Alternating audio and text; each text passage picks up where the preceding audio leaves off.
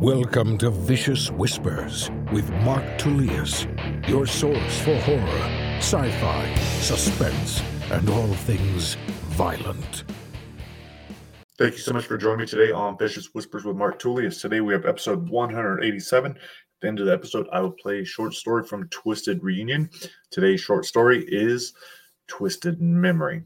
That was a fun one to write. Enjoyed that one. That's one dealing with brain damage. So hopefully you guys will dig that.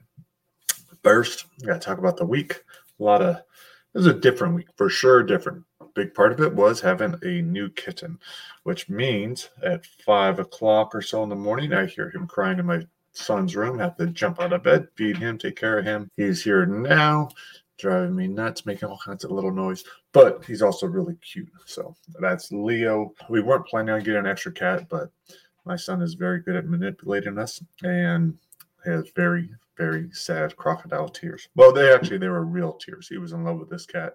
My niece had been fostering him, had to give him back, and he just really wanted this guy. So we got him. I was like, well, what's one more cat? And teach him some responsibility, making him take care of more stuff. So cat's cute. He's been sleeping on my belly a lot, under my shirt. I carry him around. One of the cats hates him. Midnight hates the cat. So that's causing some tension in the house. But other than that, cute little thing, not a big deal. Enjoying that. The other big thing I did this week was not write that much so I could go hang out with friends. That's something I do not do. I used to make the time all the time when I would go train jiu-jitsu or something like that. It wouldn't be a big deal to go drive down to LA or Pasadena or Huntington Beach, wherever, go train, hang out, come back on the day's shot. So that used to be the case. Now it's like, okay, I'm going to work out real quick at home if I do it all, and then I'm going to just work. I want to work from 9:30, 10 o'clock till I got to pick up the kids either at 1:30 or 2:30. So this week, though, my friend Dan, he called me up, high school friend, and he had reservations for a place at the beach. I wasn't sure if I wanted to go. I told Jake, I was like, oh man, I'd rather not go down to the beach today. That's like 3 hours, 4 hours. I won't be able to write. But then Jake was asking me, like, well, isn't he your friend? And how long have you known him? And don't you like the beach? And you should just go. And you always tell me to go play with my friends, so you should go play with your friends. So I listened to my son, and I went and I played with Dan. It was cool. We had an awesome time. Great breakfast. It was good hanging out, talk about old memories, new plans, all that kind of stuff. So that was awesome. I'm glad I did it. The following day, or it might have been on Wednesday, I worked out with George. That was awesome because we hadn't been working out as much as we used to. And so reconnecting with him was great, just catching up. Then that night, my buddy Fortunato came over to talk about music. He doesn't live very close, so anytime he's down in the area, I always appreciate him making the time to come down. I've been having trouble writing the song for Death Fest. That was going to be much easier than it is. But the session with Nato helped a ton. He helped me break down the songs, what they might sound like, how they can go, and what other real songs, they sound similar to. So we had a good time with that. It was cool hanging out with him.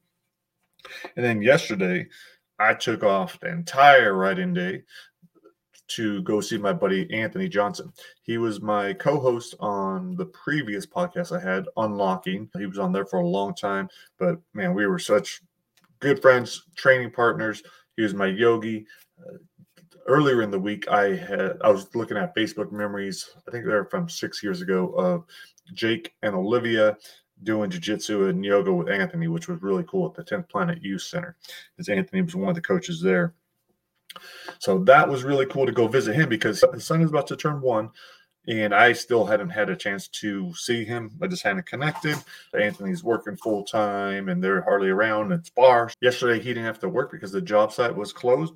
He called me up, went down there. It was awesome. Got to hang out with him, catch up with him, see his son, and that was really cool because I remember the conversations that Anthony and I used to have about, not sure whether or not he should have kids, if he'd be a good dad, just a lot of stuff like that. He's a lot younger than I am, and so it was always cool being able to talk with him. But it was good. It was good to get away. There wouldn't have been a better use of my time yesterday than to go hang out, or on Monday, Tuesday, Wednesday, to hang out with any of my friends instead of working. I could work at any time. It's something that I forget. I tell myself that, but telling yourself one thing and believing it are two different things, at least for me. But that was what I did. So yeah, not any real writing this week. Went over notes that Glenn gave me from Deathfest. I was going to start on Trying to Die at Ghostland, rereading through that and starting to work on the death scenes for Duncan Ralston. But I was like, I had so much of this stuff going on, my mind thinking about the songs. Like, okay, if I finish those songs, then I could put that to rest for a bit. Then I put all my attention on the Ghostland. So that is the game plan. Another cool thing I did this week was get a lot more guitar and bass in. I haven't been playing much music, but what I've been doing is mornings are a little bit crazy, just driving kids back and forth to school. First I take my son, then I have about 10, 15 minutes before I take my daughter. So I've been trying to play music in those 15 minutes really quick. This week, I think 2 days I picked up her bass. I usually don't try bass, but just seems so much easier. It's kind of fun. But yes, I go between that and guitar, either electric or the acoustic. And I'm not very good at any of them, but it's relaxing. It works my brain. That's why I do it. So I've been having fun with it. And on Musician, which is the app I use, they have a lot of Metallica, which is cool, and a good variety of stuff. I often play a lot of classical, especially if I'm on acoustic guitar. I tend to like that, but I play melodies more than anything else. So what else? Oh, this is my new desk setup. This is where I've been filming all my TikTok videos. I got a brand new computer PC that my son and I share. And by sharing, I mean he's used it probably 12 times. I've used it once. I still need to get all my stuff on there. It's my fault I'm not using it. I'll use it today to chop up the podcast and do some other stuff. But really cool gaming. It's Alienware. Pretty awesome. Now I gotta actually use it, get all my files on there. Good thing I did this week was plan a bunch of sales of books. So right now, audiobook sales are going on. We got Try Not to Die and Brightside audiobook, the Messiah audiobook, and Unlocking audiobook, each $2.99. So that's pretty cool because all of those ebooks are either free or on sale. Try Not to Die and Brightside is free today through the 17th. Unlocking the Cage and Ain't No Messiah are on sale until the 21st. Those are only 99 cents. So if you want to pick those up, that'd be awesome. Unlocking the Cage is about my experiences going around the country, interviewing MMA fighters, trying to understand who they are, why they fight. Is to try to understand why I fought when I sucked at it. So I can never understand that. That journey helped me with that. And then Ain't No Messiah is about the second coming of Christ, possible second coming of Christ. This guy who's not very bright, also kind of into porn, makes a lot of bad decisions. Can't believe he's a second coming of Christ. But the entire world is voting on whether or not he should kill himself in order to try to save the world. And he also can't seem to die. So I don't know what's up with that. But read the book to find out or listen to it. So all the audiobook sales are through Chirp, Spotify, Apple, Barnes & Noble, and ebooks you can get anywhere except the Try Not to Die series is only on Kindle for the ebook. The other two books are on all platforms. So wherever you buy ebooks, you can pick those up. All right, guys, I have 2 cats that want the hell out of this room. So I'm going to go let them out, chop this up, write a newsletter, get everything done, maybe do some yoga. Have an awesome Friday. Hope you guys do as well. And I will talk to you next week. Here is Twisted Memory. This is off of Twisted Reunion, a collection of 28 horror stories. Hopefully you guys enjoy this one. I know I had fun writing it. It is narrated by T. Quillen. All right, guys, have an amazing week, and I will talk to you later. Peace.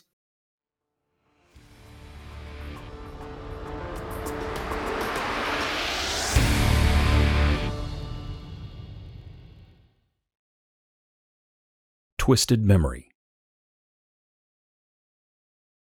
The key wouldn't turn. The goddamn lock was always sticking. Tom slid out the key to examine it, making sure he had the right one, and then he shoved it back in. The deadbolt still wouldn't move. Tom pounded his fist against the door. "Gina, open up!" That bitch must have changed the lock while he was out. He banged his fist again. A man shouted from inside the apartment. "What the hell's going on?" She had a man in his apartment? "Open the goddamn door." Huge, clonking footsteps came toward him, and the door whipped open. A heavy-set Hispanic man filled the doorway. With a scowl on his face, he asked, "What the hell's your problem?" Tom's heart was pounding so hard he didn't even hear his fist striking the man's mouth. The man stumbled backward into the apartment. Tom followed, slammed the door shut behind him, and ran after the guy, who was trying to hide behind the couch. Tom grabbed the guy's collar and looked into his soulless eyes. Gina and this asshole probably laughed about Tom when they had sex.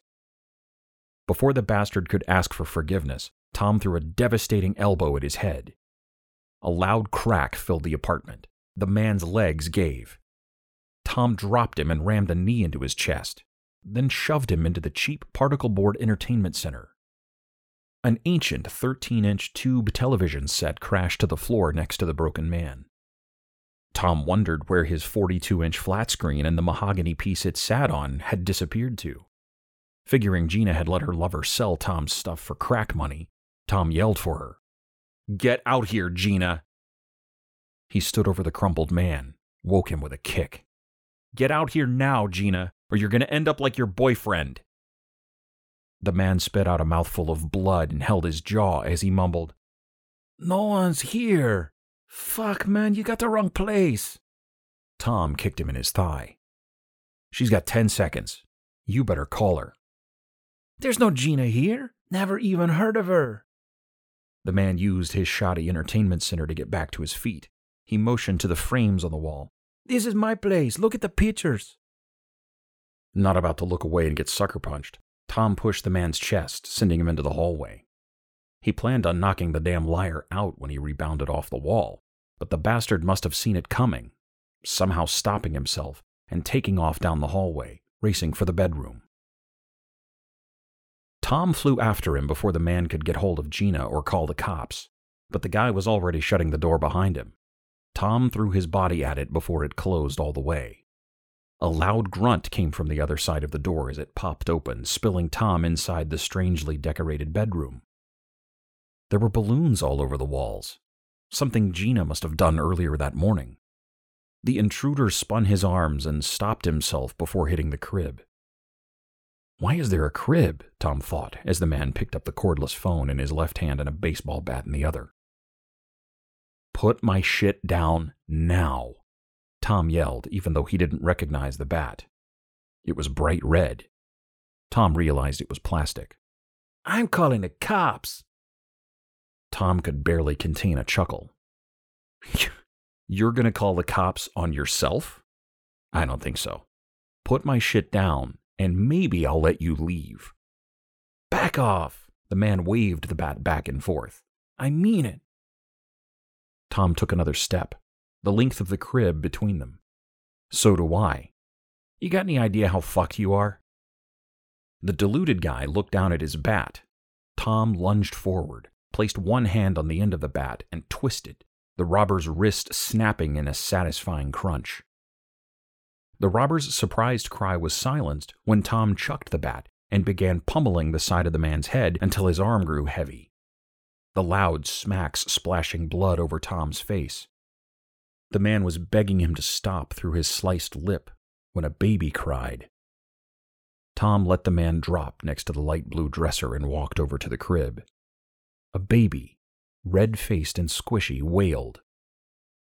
"What the hell is this?" Tom asked. "It's my kid, man. Come on, please. I don't know any Gina." A quick search reassured Tom that Gina wasn't there for some unknown reason. He picked up the brown leather wallet that the amateur had left on the entryway table and stuffed it into his front pocket. Figured he should hold on to it just in case. He didn't even know. His head was spinning as he walked out. The mid-morning sun blinded him as he walked onto the sidewalk. Disoriented, he looked up and down the block, searching for his convertible Boxster. He clearly remembered parking on the north side of the street, but his car was nowhere to be found. I drove it, didn't I? Tom could still hear the baby crying inside his head. He dug his keys out of his left pocket, tossing aside a one-way bus ticket from Folsom he must have picked up by accident. He went to press the panic alarm on the remote only to realize there was no remote. His shiny apartment key and a worn key for Gina's Honda were all that was left. The Porsche key must have fallen off the ring earlier that morning. Some rotten son of a bitch must have come across it and stolen the car. Instead of making himself sick thinking about it, Tom decided he would file a report with the police after he found Gina. He had to make sure she was okay. If he was so materialistic that he placed his car above her, he didn't deserve to be called her boyfriend. A cab turned the corner. Tom had his first break of the day, flagging it down with a wave of his finger. It wasn't until he slid into the passenger side of the back seat and the driver asked him where he was headed that Tom realized he had no idea where he could find Gina. The bald cabbie looked into his rear view. "You doing okay, brother?" "My girl. I need to find her. Make sure she's all right." "Not a problem. Where's she live?" Tom motioned toward the apartment he'd just come out of. "With me. At least she did until this morning. Her stuff's gone." "Damn, tough break." The cabbie turned his attention back to the street.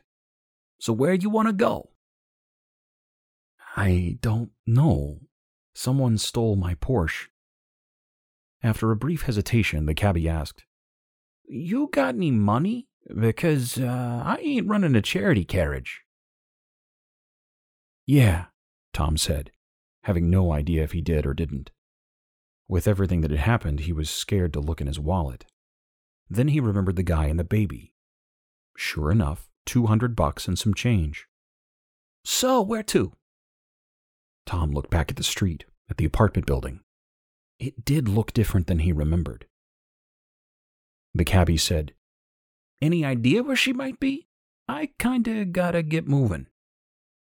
Sirens sounded in the distance. "Go ahead and drive up the street a bit." "You got an address? I need to radio it in." "Her sister lives in Santa Clarita, pretty close to Six Flags. Gina might be with her." "That's an hour away." "I got the money." All that mattered was Gina. Tom took the cash and waved it in the air for the cabbie to see. Raising his voice so he could be heard above the approaching sirens, Tom said, "This is more than enough. Here's a 20 in case you think I'm going to stiff you. I just need to stop at a phone booth first and get her sister's address." The cabbie told him to keep it as he started the meter, pulled away from the curb, and headed north. When Tom put the bills back into his wallet, he noticed that the back of his hand was speckled with bright red drops. By the time the cabbie found a phone booth with a directory inside it, Tom had wiped the drops off his hands. Did the best he could with the spots on the front of his denim jacket. It didn't take him long to find Gina's sister in the book. But there was a surprise. Her address was listed as Pasadena, not Santa Clarita. Gina never mentioned her sister was considering moving. Tom ripped the page from the directory and got back into the cab. "Good news. She's not far from here." "You sure it's the right person?